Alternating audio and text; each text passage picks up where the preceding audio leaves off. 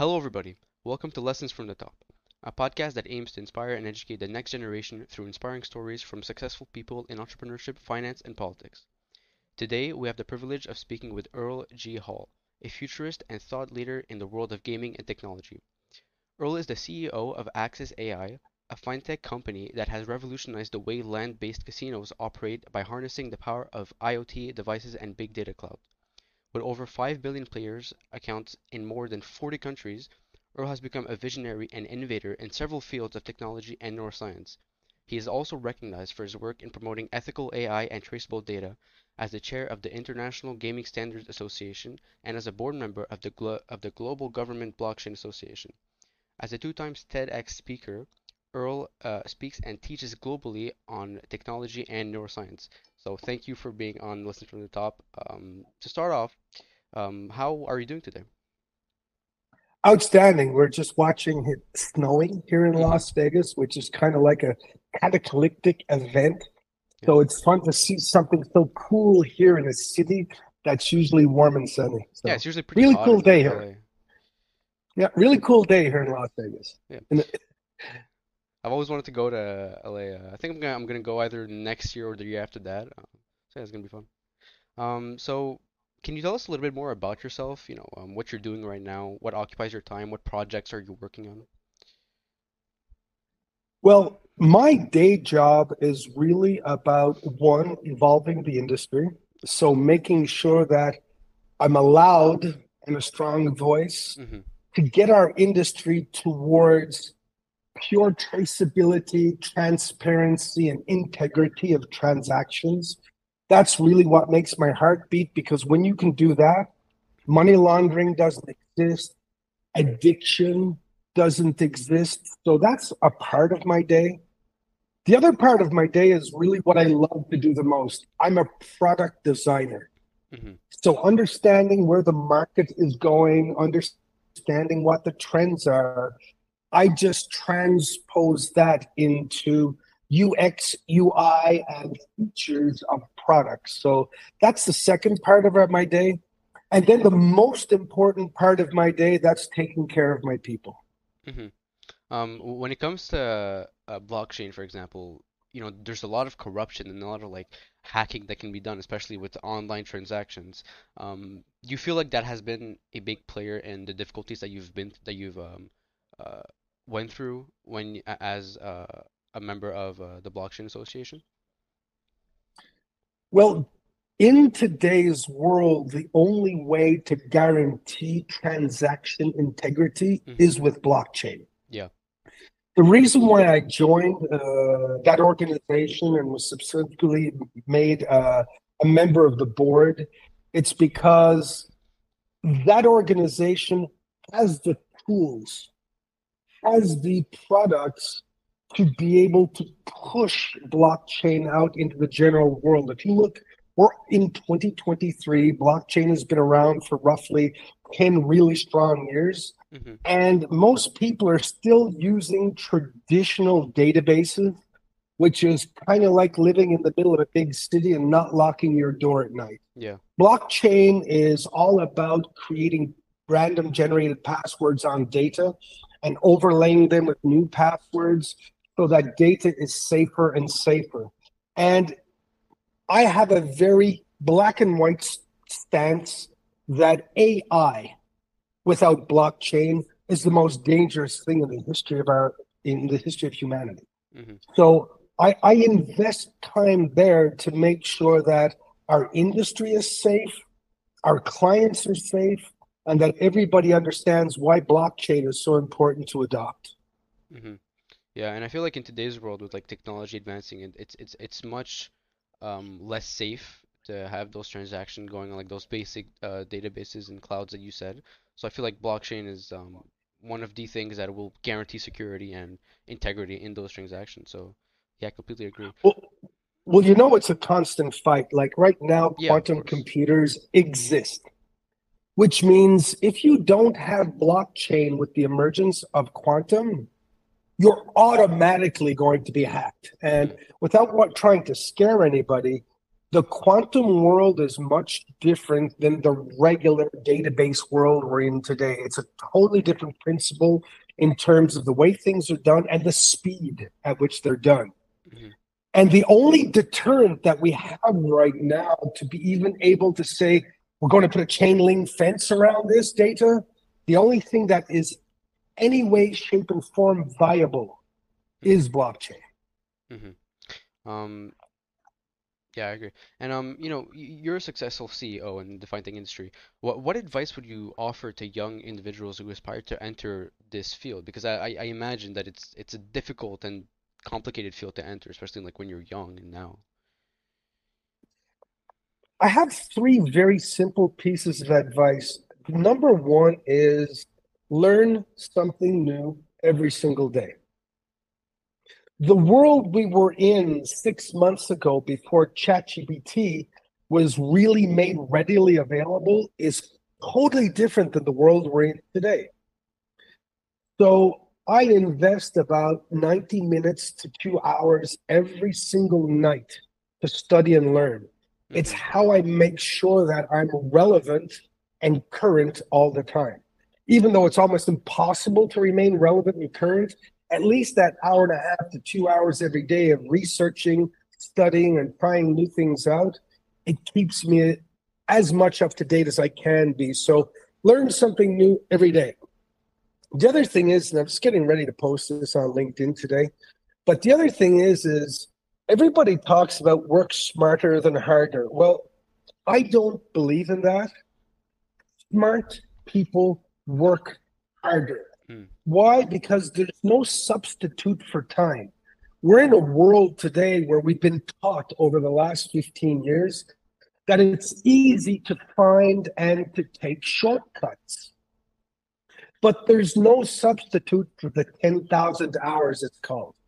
You have to put in the time. So, personally, since I've been a young kid, I learn every day and I work harder every day because when you come in an hour earlier and you're here a couple of hours later, well, that last 5% of people, they're usually the people that succeed the most because over time they can work less if they want to. And I don't understand that either because usually when you're passionate about something, you just don't count the time. Hmm. It is who you are and it is what you are. So learn, work hard. And number three, I say this every chance I get, travel. When I speak to somebody who has not traveled, they usually have a very closed in, singular approach to everything. Whereas the Japanese think a different way, the Chinese think a different way, Ukrainians think a different way, people from Panama think a different way. So the more you travel as a human being, the more you can create subsets in your brain to correlate one small piece of data with different ways of looking at. So there is no substitute for travel. You can do Hmm. YouTube for 100 hours a week, but there's no substitute for putting boots on the ground in a different country every couple of months or however much you can travel. Yeah, I completely agree. And I think discipline is important, but if you're not passionate about what you do, or you don't at least have, a keen interest in what you're doing, and it's not boring, or you're not interested in that thing, I feel like it's going to be hard to succeed because you're not going to have that heart or that drive to actually uh, go towards that and to really succeed in that thing. And when it comes to traveling, This go ahead. discipline is only required Hmm. if it's not your primary passion, because if you're in your primary passion, you don't need discipline. You only need discipline like I have trouble remembering it's Right. time to eat, or I have trouble remembering that I'm tired and I have to sleep because I'm in my primary passion. So you do need some discipline to keep the machine running, but discipline comes when you're dragging your behind to do something that you don't want or like to do. Yeah, I completely agree with that. And when it comes to traveling, personally, I haven't traveled much, but I have traveled, and I agree. Like people in different places, they've had different experiences. They've grown up in different ways. They have different views and like most of the time different mentalities on things. So I feel like creating that sort of profile in your head of all these different ways of seeing things and learning from other people's experiences in those things, I feel like that is how you can harness truly how you see like the world in different industries. So I completely agree when it comes to that. You've studied in organizational psychology, right? And how has those studies influenced you and influenced your achievements in the technology and neuroscience industry? Well, the basis of organizational psychology is understanding the principles of change. Yeah.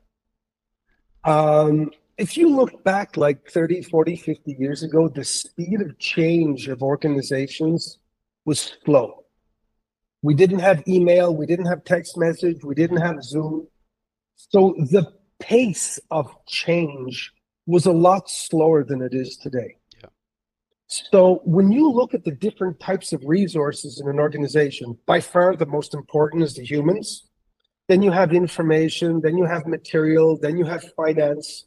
When you look at the different types of resources in an organization, the speed at which everything changes, the impact that the external environment has on the internal environment.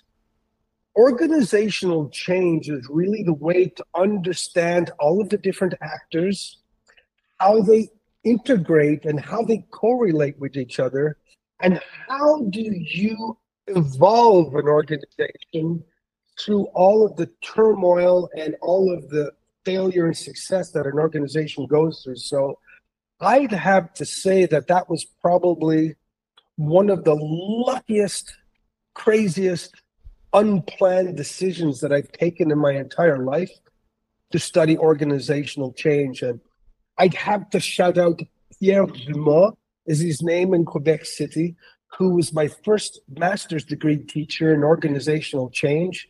And that person really instilled into me that organizational psychology is the genesis of everything that happens Hmm. when you're building an organization. Yeah. Yeah. And I feel like organizational psychology in general it's a massive learning curve because there are so many different like factors that come into play when it comes to, like you said, the external affecting the internal. And I feel like for anybody that's in business and especially like financial business, it's really important to understand because these factors are like what it's changing like all the companies and everything that is happening inside those companies. So yeah, I completely agree with that.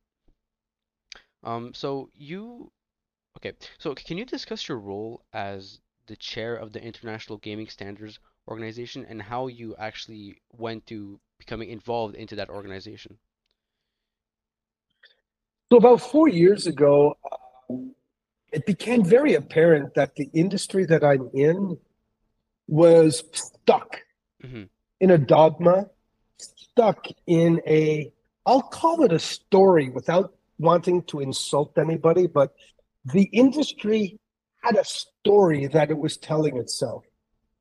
And because of the fact that my team has built a highly disruptive platform, technology, product base, it became apparent to me that for us to succeed and for the industry to understand, I needed to join an organization where I could voice my vision, voice my opinion, and tell people what I thought needed to be changed. So Hmm. I joined the International Gaming Standards Association as a member. And for a reason that's beyond me, I was elected to the board of directors as the corporate secretary, which is a really cool, low risk place to start. Hmm. But it rapidly evolved into becoming the vice chair of the organization. And then the members this year voted for me to become the chairman, as opposed to the chairwoman of the organization. What that means is that I now have the responsibility to ensure that one, our members get heard. Two, I'm the eyes that look out to the other industries to see what should we be adopting to remain current, to serve our members, to protect our industry and to evolve faster. So it's been a bit of a whirlwind since I was elected. We've already created a payment standards committee. We're creating an ethical AI committee. We're Hmm. creating a responsible gaming committee and an anti-money laundering committee. So as you can see, the DNA of access is wearing off on the organization because I'm proud to say that the management of the International Gaming Standards Association has been reacting quite positively to my personality and my need to feel like we're evolving our industry to a much safer place than the industry is today. Yeah, I mean, you've made a lot of positive changes in that industry, so I feel like it's a good thing that you were elected vice chairman because with the changes that you've made, it's like it's not only better for the members of the board but and the members of the organization, but it's better for everybody that wants to partake in uh, that sort of gaming world. So yeah, I completely agree. Um, so can you okay? Can you elaborate on your board membership with the Global Government Blockchain Association and your contributions to the standards and certification committee of that organization?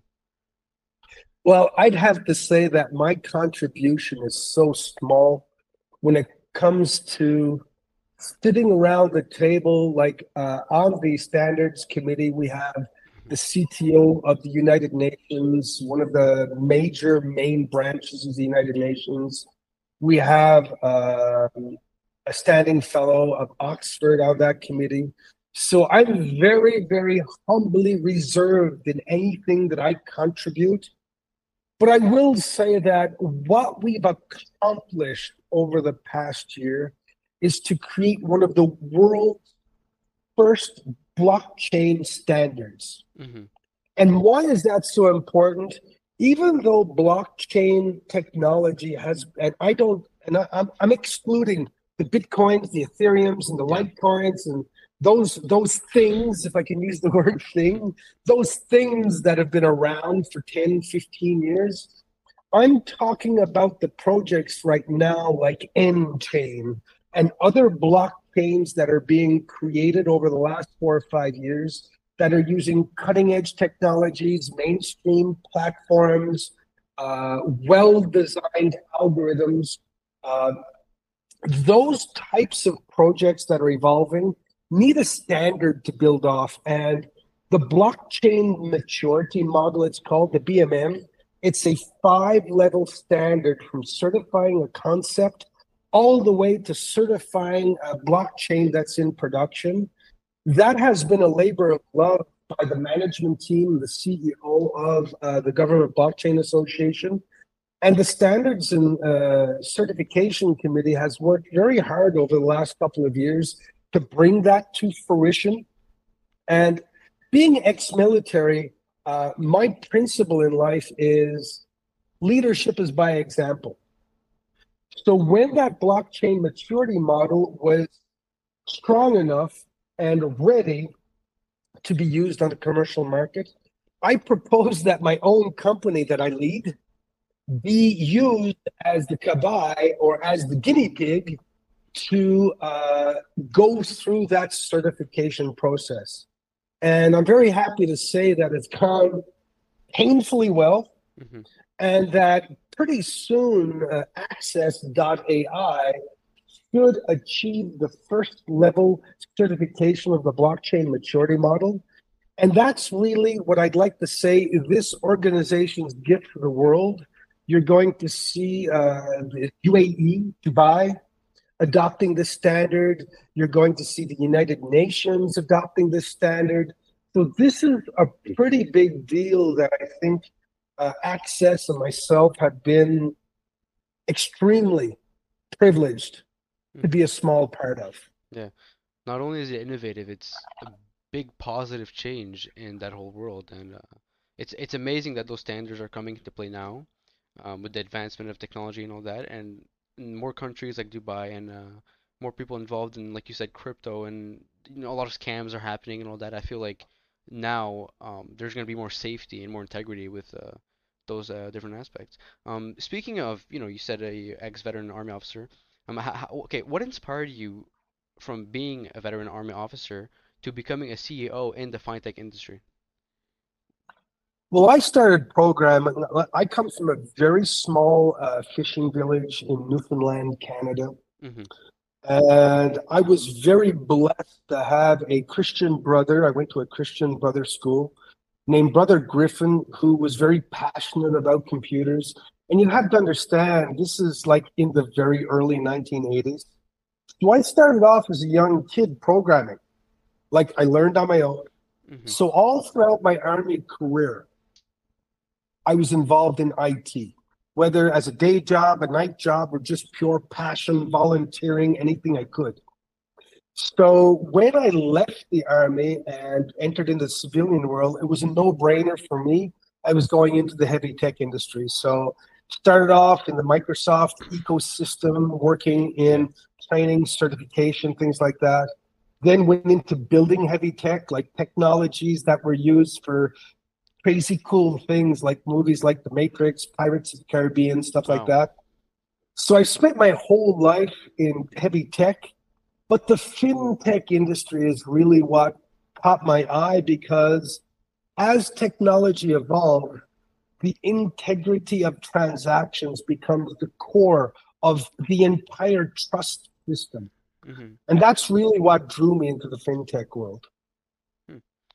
Very interesting. And you've had all these roles to play when you're doing IT and programming in the army and all that. Do you think that that transitioned well to what you're doing today and how you've built yourself up to becoming CEO and chairman of multiple industries?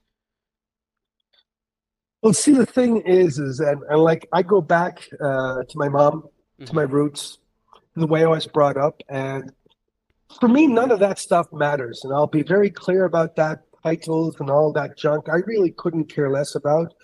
For me, is how hard do you work, Yeah.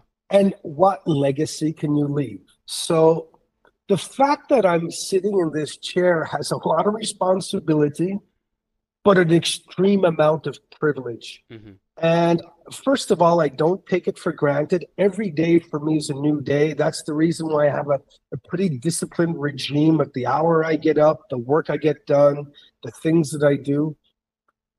Because once again, every day is its own life. Yeah. Like I would have never dreamed 20 years ago that I'd be sitting in this chair in Las Vegas Yeah.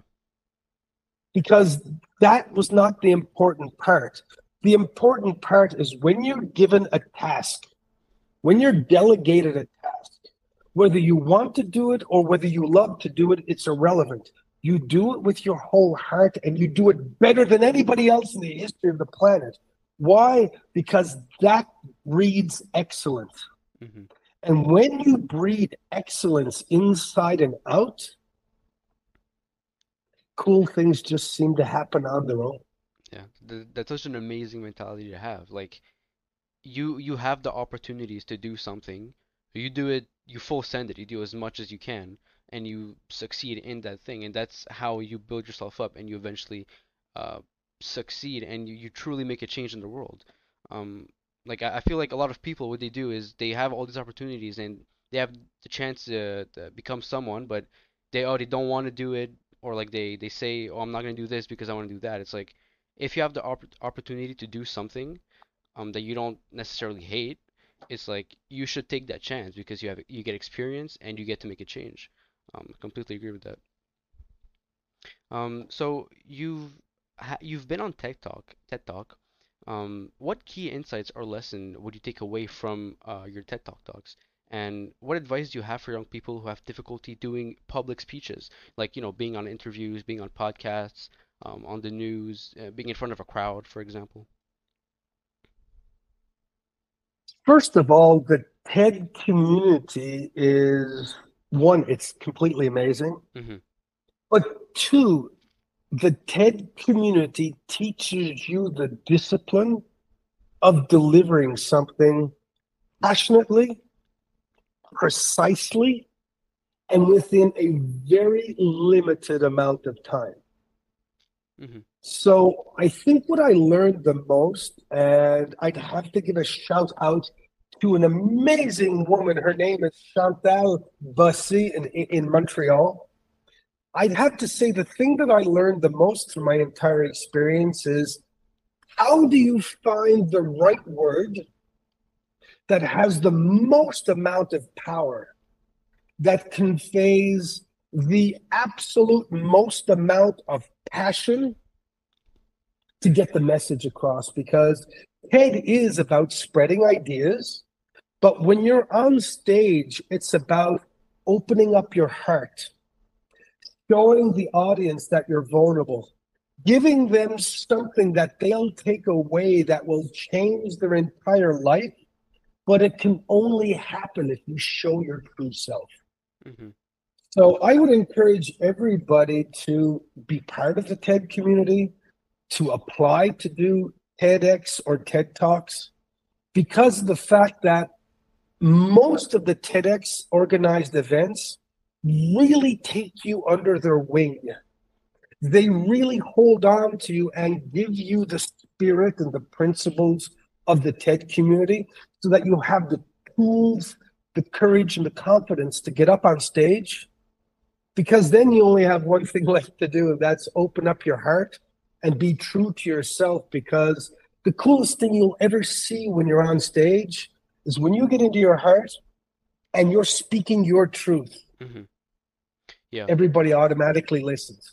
Yeah, that's definitely how it is, and I feel like it's like you said, it's not so much of being of learning the social skills and being able to um do public speeches, even though you have to know like how to present yourself and all that, but it's more so being able to understand what value you can provide as an individual and being able Yep. to understand like and make up in words what is the most valuable and important and informative thing that you can tell to people by being as transparent as possible. And I feel like that's how you can extract out of yourself and educate other people to truly make a change and to actually have them understand what you're saying instead of just trying to convey a certain personality or trying to act a certain way. It's like you need to speak, like you said, from the heart and open up what you truly think and speak from what you truly believe in, and that's how you're really going to provide as much value as possible. Yeah. So we're going to ask the last question. It's been amazing, but so throughout your career, you've worked with many different people. Is there anyone in particular who has had a significant impact on your work? And what qualities or traits did they possess that you remember and that you're always going to remember that made them such an inspiring colleague or partner to work with? In my case, that's pretty hard because my life has been blessed with the most amazing mentors you would ever believe. Yeah, And if start to any of them shows. hear what I'm saying, with no disrespect to the absolute incredible people who built me to become who I am. Mm-hmm. I don't like take to I don't like to take credit for who I am because of the fact that I have had the most amazing mentors you would ever believe. Yeah. But the one that I always look back to and tear up thinking about is General Romeo Dallaire. Um, he taught me so much about so many different things that it'd be hard for me to give an inventory. One, he taught me how to precisely speak. In Mm-hmm. other words, when I walked into his office or I spoke to him, we had a very short amount of time to get his attention, to present the facts, to present the argument, and to get into the conversation. Number two, the level of discipline and excellence that this person built their life upon, it it just breathes excellence around you. And I'll never forget that I always felt like a better person when I used to stand around him. So General Romeo Dallaire had the most significant impact on me that I could never find the appropriate words to accurately thank him for. But he's by far the number one person that took me out of my shell and said, "You can be a much better person. You must do this. You must do that." Yeah. And he just made you feel like you trusted him. So he pulled things out of me that I did not even know they were there. Hmm. And that's the job of a leader. A leader is not supposed to be your friend. A leader has the divine responsibility to build you. Yeah. I often say that my job is not to build access. My job is to build the people that build access. Hmm. And I am a much, much better person because of the fact that I spent several amazing years with General Dallaire. Yeah, you have to convey your principles to other people, especially when you're a mentor. You have to be able to present yourself in a way where they're inspired by you and they see things in you that could genuinely improve their lives and make them a more skillful and performing person in the world. I feel like that's truly one of the best things when you're looking up to someone and you're like, wow, he can do this. I want to do this. And it's like you said, like the role of a mentor is not to be necessarily a friend, but it's to educate them and push them to becoming the best version of themselves. And that's how they should remember you. They shouldn't remember you as your buddy. They should remember you as someone that um, really wanted what was best for you and was hard on you for, like I said, to push you. So I completely agree with that. Yeah. Amazing. So, thank you for being here today, Mr. Hall. I had a really great time speaking with you. We discussed many subjects that could inspire the youth and that could educate the youth. That's the goal of the podcast. Lessons from the top. We extract very valuable information from people that have made it and from people that have had all these experiences. So it's truly amazing, and I'm truly honored to have had this conversation with you, being able to discuss all these subjects. And yeah, I hope you enjoyed it. And yeah, we'll see you guys on the next episode. Goodbye. Thank you very much.